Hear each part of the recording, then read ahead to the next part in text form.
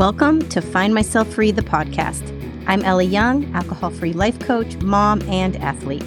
I'm dedicated to helping others change their relationship to alcohol by sharing my journey of transformation. Fascinated by my own capacity for change after decades of gray area drinking, I'm passionate about sharing what I've learned from neuroscience and positive psychology to help you break free from the drinking cycle and unlock your true potential. Hear my personal stories of triumph and struggle as I navigate raising two boys, finding myself after 40, building a business, and doing it all alcohol-free.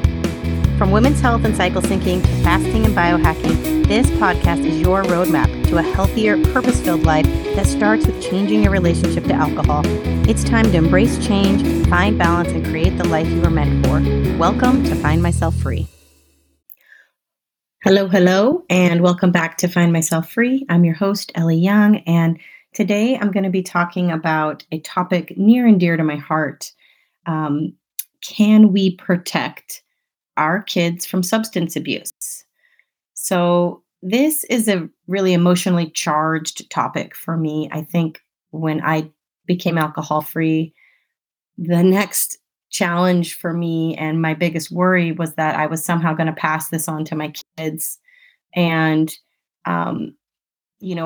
it stems from a lot of fear. And even though I was never kind of a fall down drunk, a classic, what one would call an alcoholic, I struggled a lot and I made a lot of mistakes with alcohol that I don't want my kids to make. And so I am coming at this now, not with the idea that I know what's right and I am going to tell you how to talk to your kids about alcohol and how to do things. I just more of this open curiosity about how does one approach it now. There are so many studies coming out saying kind of these old methods of the way our parents groomed us into drinkers, thinking that there was a safe way to do it. Everything's kind of been turned on its head when it comes to that. And so I'm going to share a lot of that with you today. And so, it's been on my mind a lot. My son is 12 and a half years old, and an article came out by Marie Holmes in the Huffington Post, and it was titled, should we let our kids drink under our own roofs? With this idea that we are going to kind of teach them the safe way. This article talks about, kind of debunking a lot of these myths. And also, I'm going to talk a little bit about, understanding our own genetics versus epigenetics, that's the nature versus nurture argument, which I think if you haven't thought about that and you haven't talked to your kids about that, maybe it is something that needs to be part of your conversation as it relates to alcohol, is to not just hide these skeletons in the closet of the family history, if there is one. And I'm kind of curious how many families don't have any skeletons in the closet, because most everybody I talk to has someone with alcoholism, though I don't really like that word, or a substance use. And, because alcoholism cannot really be diagnosed, it's more of a self-diagnosis or something other people just call you. That's why it is kind of this gray area. But most people have somebody in their family line. And I'm also going to talk a lot about, parenting attitudes towards this topic. And this is where I might, ruffle a few feathers, because this is something I do feel a little more strongly about now, is the permissiveness of alcohol use in the household. And but again, I'm learning as I go. This is my first time with a preteen and negotiating the environments of parties and things that he's going to get exposed to. And a lot of my behavior does come from a really emotionally charged, fearful place. And I know I need to continue to educate myself so that I'm not reacting out of this kind of fearful place, but I am really considering the science and the facts, and how ultimately understanding that I can't control what my kid is going to do. I can't control. He has to learn to make his own decisions, his own choices. And there is going to be countless influences out there but I can control my influence. I can control what he sees and what he hears from me and the experience in our home as it relates to alcohol. And so that is something I'm going to talk to you about today is paying attention to the risk factors that may put your child at risk for developing a substance use disorder. And but more importantly, what are the protective factors that we can cultivate and we can, you know, offer to our kids to help offset any risk factors that perhaps we cannot control, like our genetics and whatnot. So I'm going to get into it again. A lot of these myths were brought to my attention by an article by Marie Holmes in the Huffington Post, and another author that I highly recommend you checking out is Jessica Leahy's book, The Addiction Inoculation. So I'm going to be citing a lot of statistics from that book today. That book is very powerful. I've read it twice now, and I'm reading it again to continue to keep this information top of mind as I approach, talking about drugs and alcohol with my son, and as he's 12 and a half years old, seventh grade. So let's first talk about some of these myths that we hear most parents when they go into these conversations with their kids. So the first myth that most people say is, you know what, they're going to drink anyway. So it's better that it's done under my roof and under my guidance, and that I can teach them, the proper way, the safe way to, partake in the culture of drinking.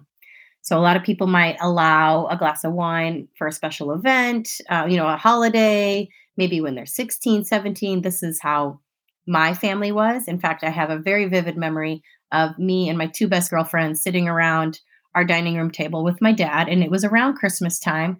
And we were all wearing these silly Christmas like snow hats, and that kind of Velcroed under your chin. And mine was a moose. And my dad had poured us wine into these pewter goblets that belonged to my grandmother. So they looked like something out of the medieval times. And we had gotten permission from my friend's parents, and no one was drinking. They were spending the night. So they thought, they had done all of the due diligence of keeping this a safe experience. And it was a funny, positive night. I have a picture of it somewhere. We all had rosy cheeks, but we were probably 16 years old.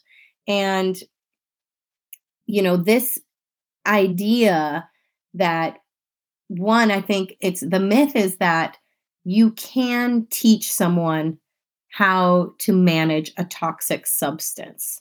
And that's a little bit, misleading, because if you're having this conversation with your kids in a way that is, hey, this is an adult behavior and it's something that is dangerous. You have to be very, very careful with this stuff and only have a little, and always have water in between. Think about all the things you would teach your child if you were like, from all my years of drinking, this is the wisdom I would pass on to you, right?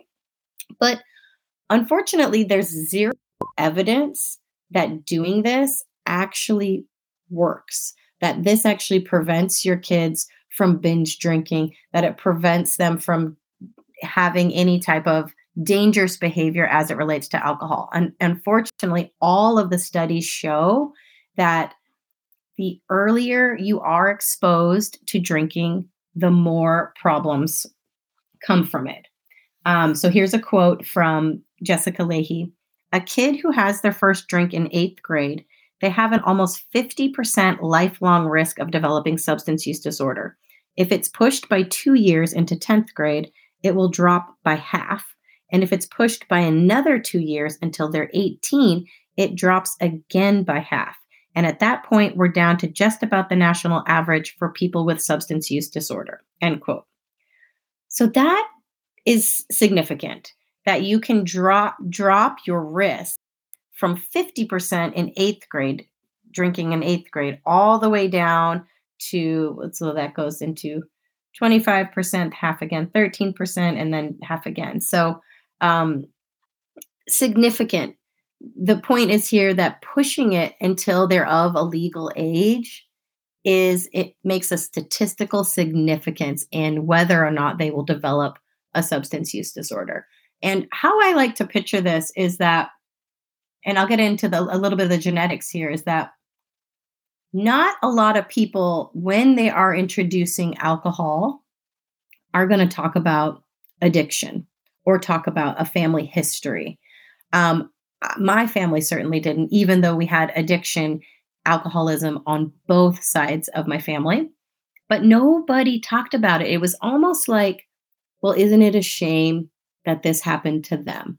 Never and could happen to you because you have these genes and this is a dangerous substance and it can happen to anybody. Nobody had that conversation with me.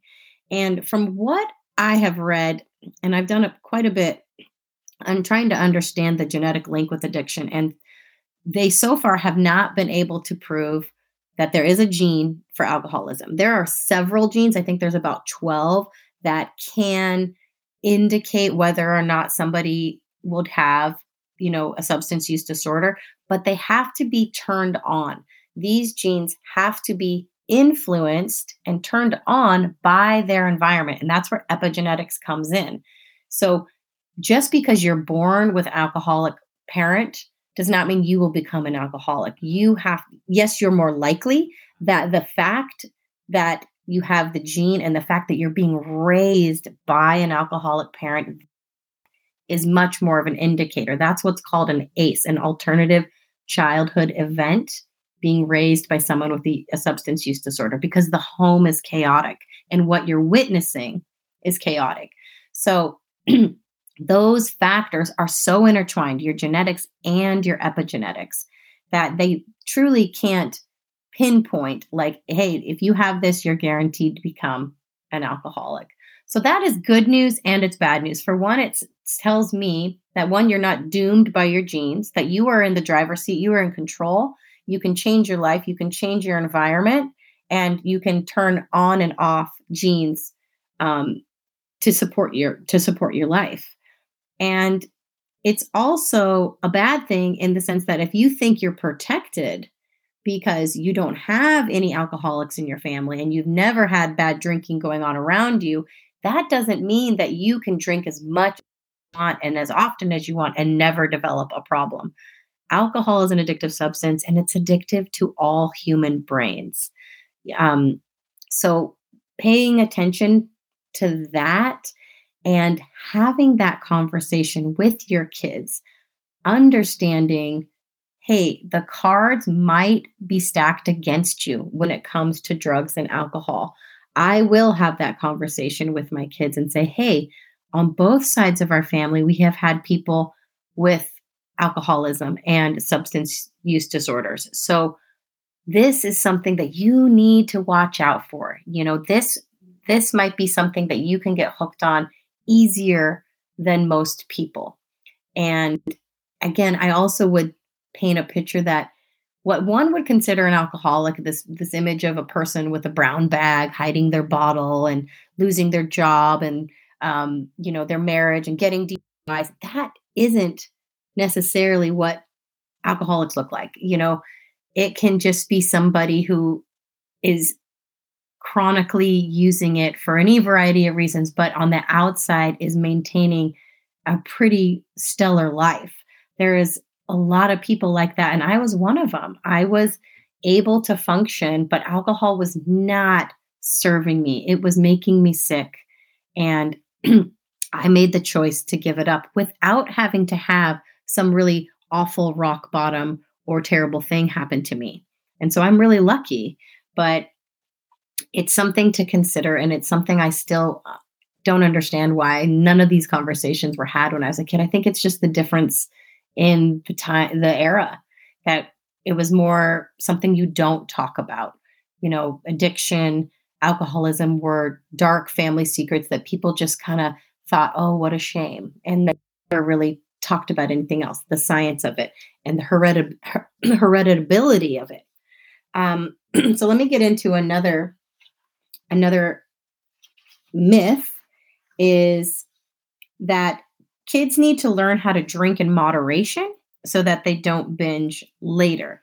So again, this is this idea that you're going to be the one to teach them moderation and that they need to start young. They need to start earlier so that when they go off to college, they're not going to, go on some binge and have a whole bunch of awful things happen to them. So they're like, oh, let's start training them now to be drinkers. Again, all of the studies show this does not work. In fact, the opposite works. The younger you start, the more likely you are to develop a substance use disorder. And that's not to say that every kid who tries alcohol at age 16 or 17 is going to develop. It's just statistics, just that's all these are statistics. But here are some more for you. So this is from Lurie Children's Hospital in Chicago. The medical director there, her name is Dr. Maria Ramondar. Trends have fortunately been going down for the past couple of decades. They peaked in the 90s, she explained. Monitoring the Future, a survey of drug and alcohol use in the US, found in 2018 that by the end of 12th grade, so senior year, 59% of the students had consumed more than a few sips of alcohol. That's kind of a weird statement. And 42.9% of the 12th graders reported having ever been drunk. Okay, so let's say 43% have been drunk. That's not even half. That means the other half of students aren't getting drunk in high school. So that means that and statistically that group is safer. So we don't need to assume that our kids are necessarily going to drink and that we need to be the ones to teach them and that we need to start training them now for this heavy drinking that they're going to do in college. There is another way. And so that's promising to me. And I think even more so, like this was a 2018 study. I think more and more trends are continuing to go down for young people drinking trends. Now, I think that might be because other drugs are going up, perhaps the accessibility of pot, weed, and psilocybin. I do think a lot of people are microdosing now these days and drinking less. So I would wonder if the correlation, the drop in drinking means that that just moved over to weed and psilocybin. So again, I think this idea that you need to help your kid train how to be a proper drinker.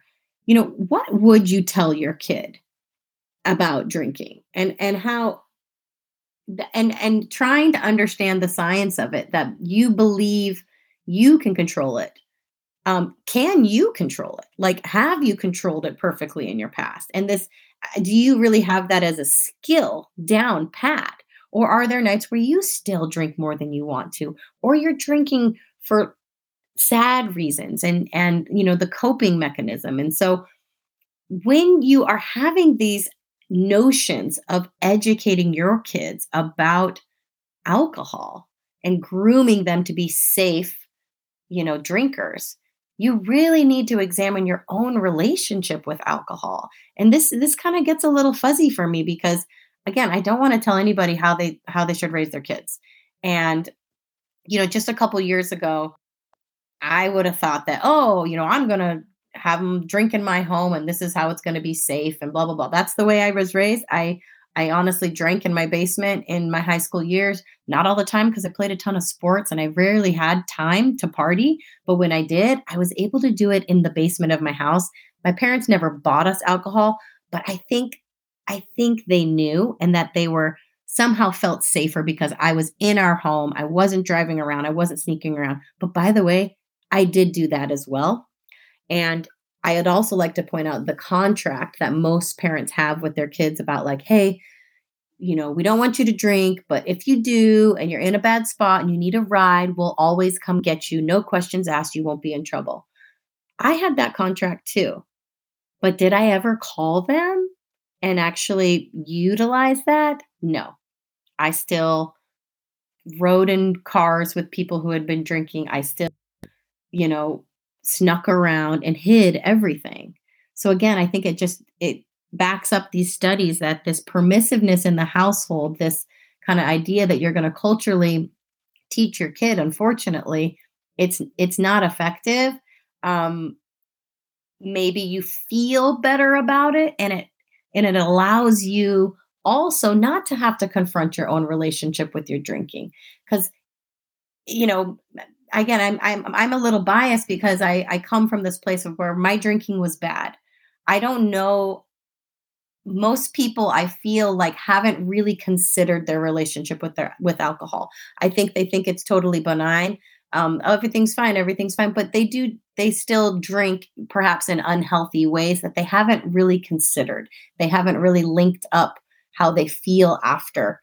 Um, and so that's just something I would recommend, is just investigating your own relationship with alcohol before you have this notion that you're going to be you're the expert to teach your kid how to do it properly. Um, so another myth that we can talk about here is, we should follow the lead of the European parents who allow kids and teens sips or drinks at special occasions. Okay, so I've been debunking this myth for a long time. I can't tell you how many times I've heard parents, especially when they hear what I do for a living, they're like, but I'm going to let my kid have a beer. I let him have a sip, and I da da da da da. Because this is what the Europeans do, and they have a much healthier relationship with alcohol. Wrong, false. So again, I'm going to quote Jessica Leahy here. The European Union as a whole has not only the highest levels of alcohol consumption in the world, but deaths attributable to alcohol. Okay, and she also notes that although there are a few exceptions here, certain countries have fewer alcohol deaths. This idea that all of Europe has a healthier relationship with alcohol, it's problematic, and it's just simply not true. Um, so there's just no evidence that giving teens small amounts of liquor under our roof in this permissive kind of nature prevents them. In fact, all we have evidence of is the opposite. The earlier you start, the quicker you're on this ramp. And I picture this ramp like a slope, right? The sooner you get on that slope, you're going to be more progressed by a certain age. If you start at 16, by the time you're 21, you've been drinking for 5 years now. Maybe not drinking a lot, maybe just drinking once in a while with your friends. But at some point, you've been on the ramp longer than other people, and you can get addicted faster. Addiction happens with frequency and volume over time. And then if you have these ACEs, these alternative childhood events, you can speed up that ramp considerably. That is when your drinking turns from it being perhaps like a social or celebratory thing to a coping mechanism, when the brain starts to use alcohol as a coping mechanism. And this is usually a subconscious thing. You don't really know that you're doing it. You're like, I'm stressed, I'm anxious, I need a drink. That little shift in your drinking behavior does ramp up the rate towards an addictive relationship. So that is something to consider. So that's the next thing I want to talk about, is actually the risk factors that we're watching out for with our kids versus the protective factors that you can cultivate. So the risk factors are what I mentioned before: ACEs, traumas, alternative childhood events, and categorize these into um, three different categories.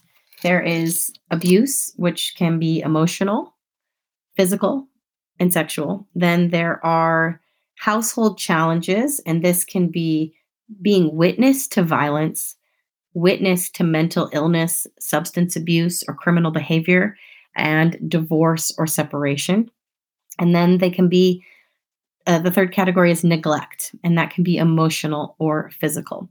So ACEs can happen to anybody, and they aren't always visible, right?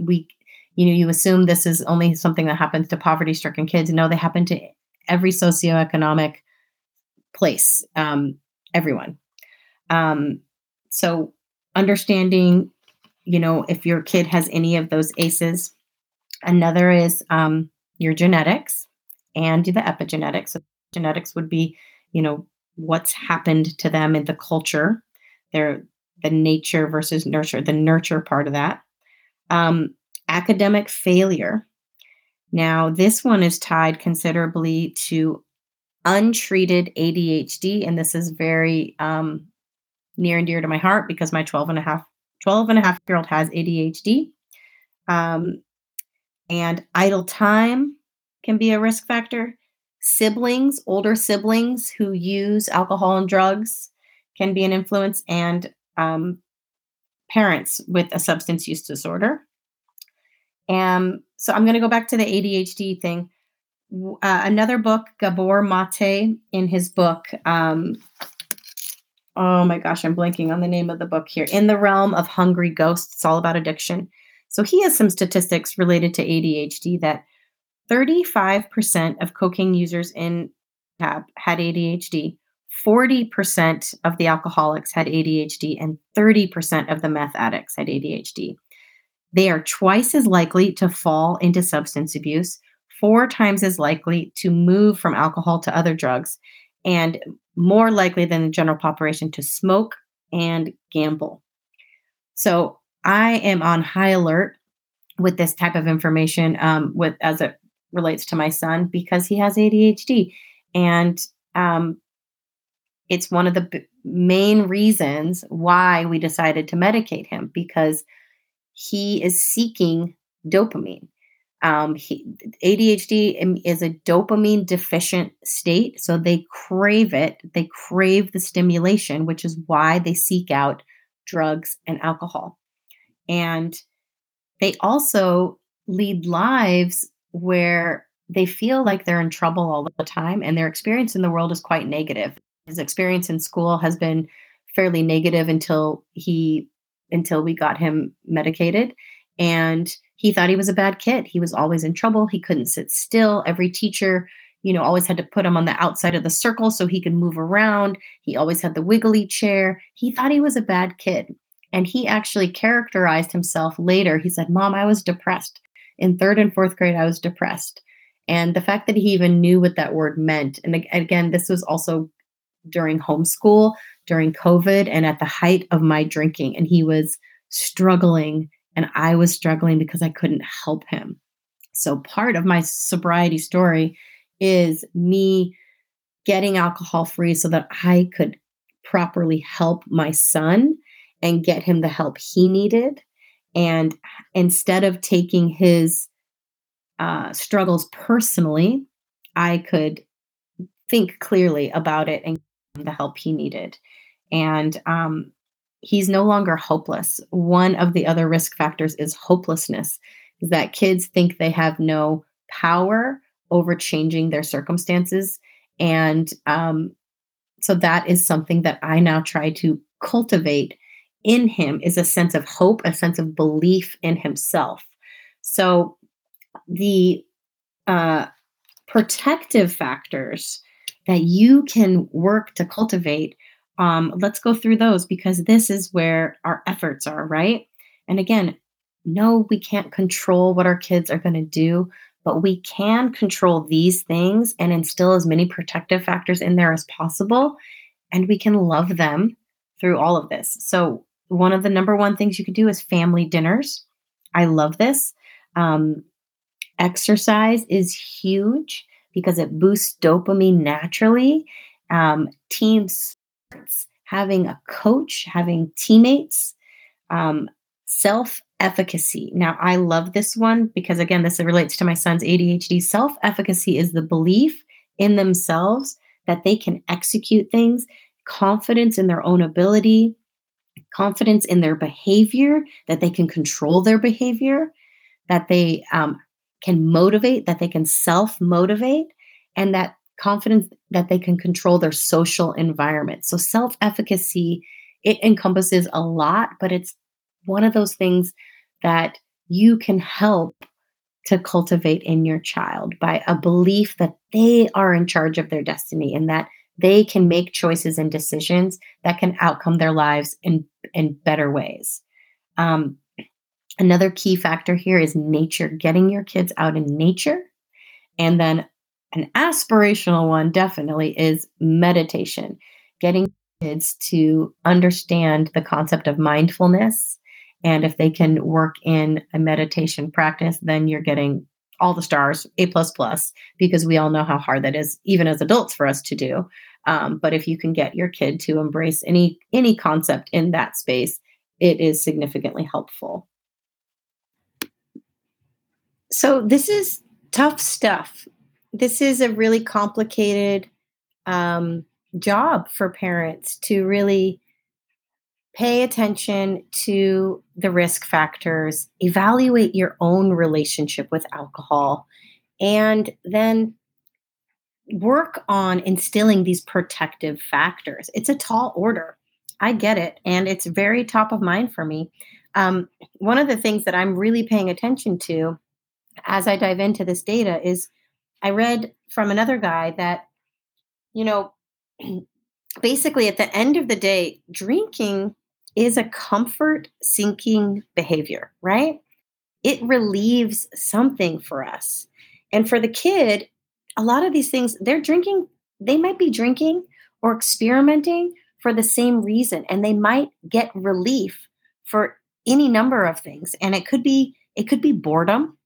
It could be they have too much time on their hands, right? That idle time, they could be bored, or it could be lack of confidence or courage, right? Maybe they're shy, maybe they're insecure and they really just want to fit in, and there's peer pressure and everybody's doing it and they just want to seem cool. Of course, that's always a huge factor.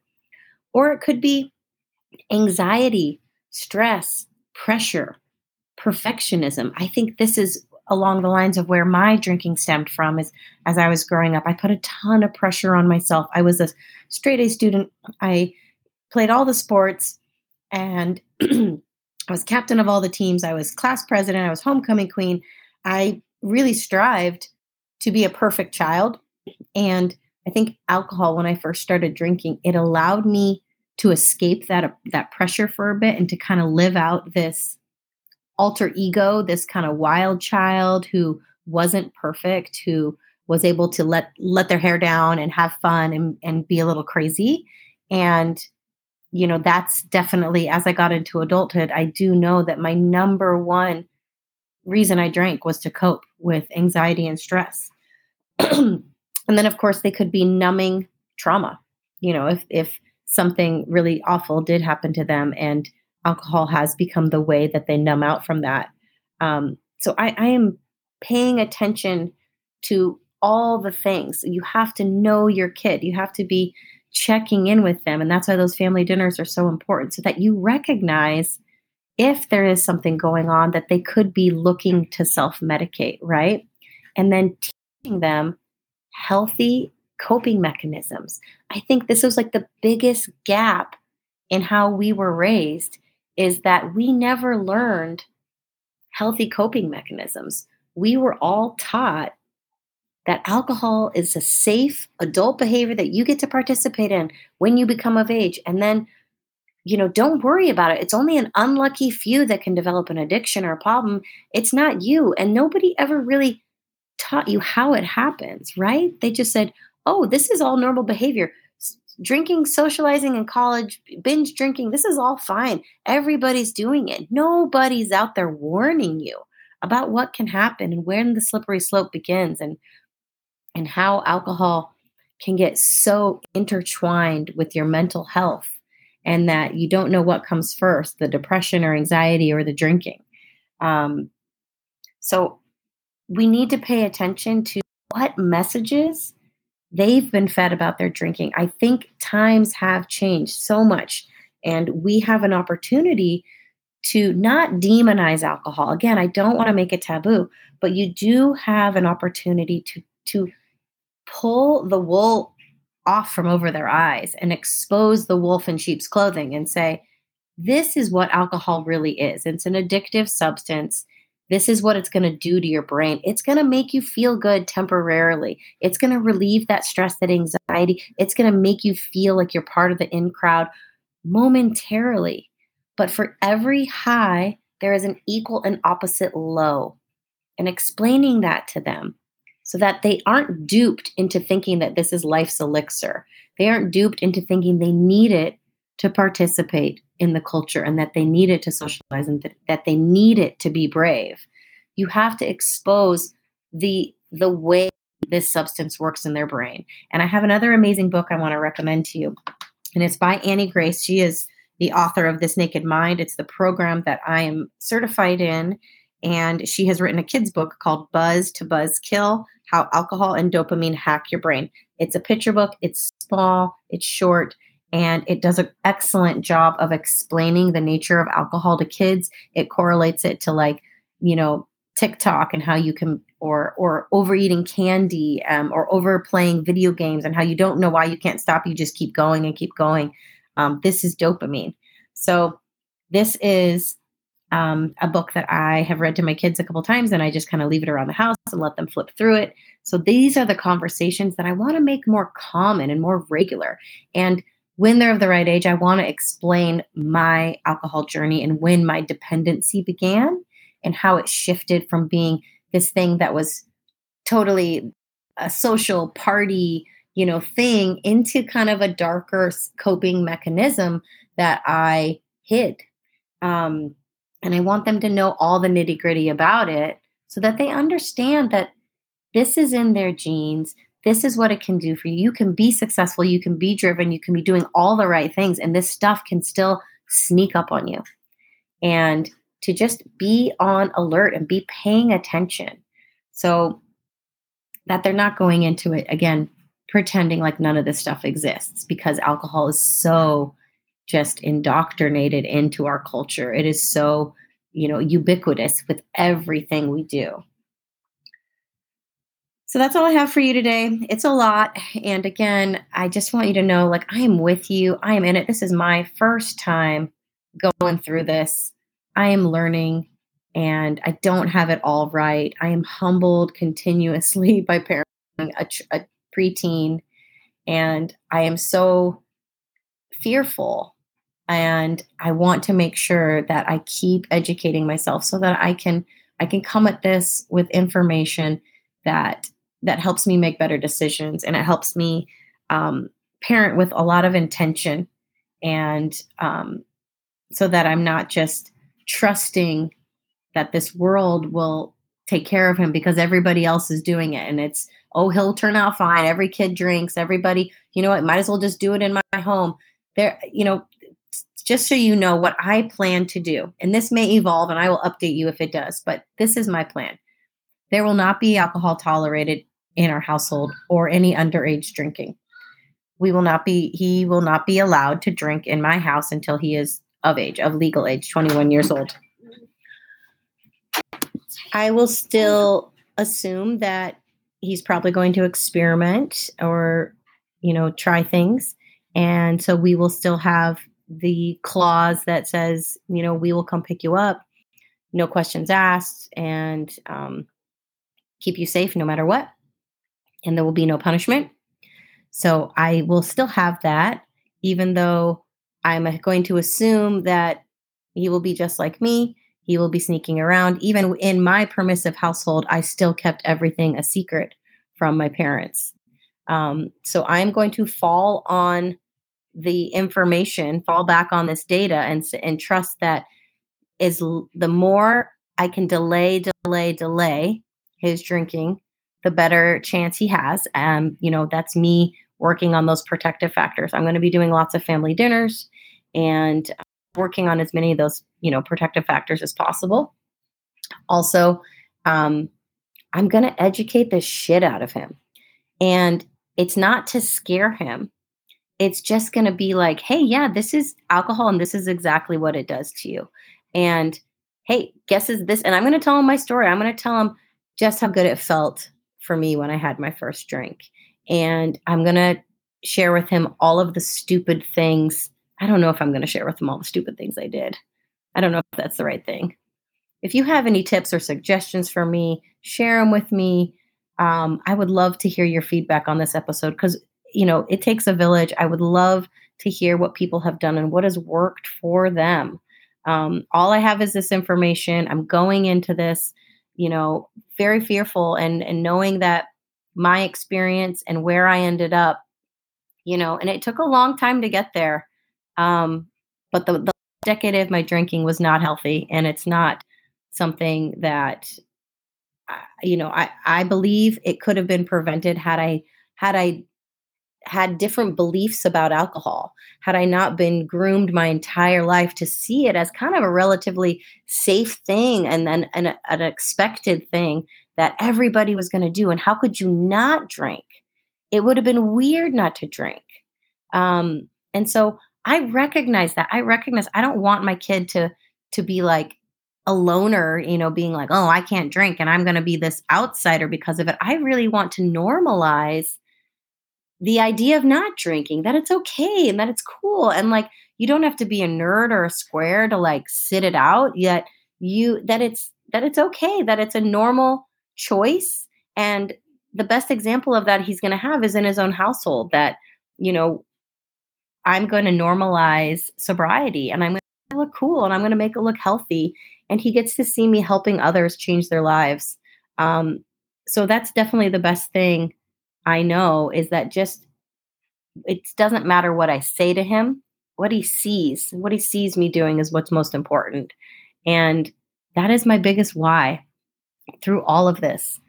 My 12-year-old is one of the biggest reasons I got alcohol free, because struggling with him through homeschool was why I drank to the max that I did at that moment in time. And getting alcohol free was how I was able to help him. He saved me, and now I need to do my best to help him through this phase of his life, make the right choices, and with his ADHD, the risk factors he has in his genetics, and I'm going to do my best, and I'm going to share it all with you so you can be there right along with me. I'd love to hear from you. And as always, if you want help, if you want to talk to me, if you want to work with me, I have one-on-one coaching opportunities. Just check out my website, findmyselffree.com. The new year is coming. This is when a lot of people take this on. And I would love to hear where you're at and what your goals are. And if you're want to tackle this on your own, which is something I did originally in the beginning, my Brave program is a 7-day kind of boot camp. Kickstart your break on your own time. It's a self-paced program, and I recommend that if you want to do this on your own at first, and then eventually you can talk to me if you want as well. So check out that all at findmyselffree.com. And as always, I am with you. You got this.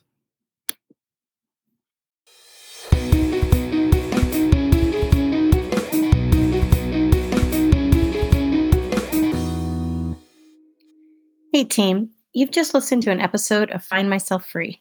And if some part of this left you wanting more, if your curiosity has been piqued and your intuition is telling you, I'm ready for more, I'm ready to look at my relationship to alcohol and find out just how much it's holding me back, then check out my coaching offers at findmyselffree.com. For those ready to kickstart a change privately on their own time, I offer the Brave course, a 7-day program to shift your mindset around alcohol and connect with your future self. This is chock full of all of the information that was key to my transformation. If you're looking for additional support, I also offer one-on-one coaching. I worked with a coach for 4 months at the start of my alcohol-free journey, and it made all the difference. Being able to talk to someone who knew what I was going through and could help me navigate my new world gave me a foundation of support I could build on. And it's a big reason why I'm a coach today. I want to help others find their freedom and level up their health. If this sounds good to you, then connect with me at findmyselffree.com. Listen to that intuition that was telling you you are meant for more. I'm with you. You got this.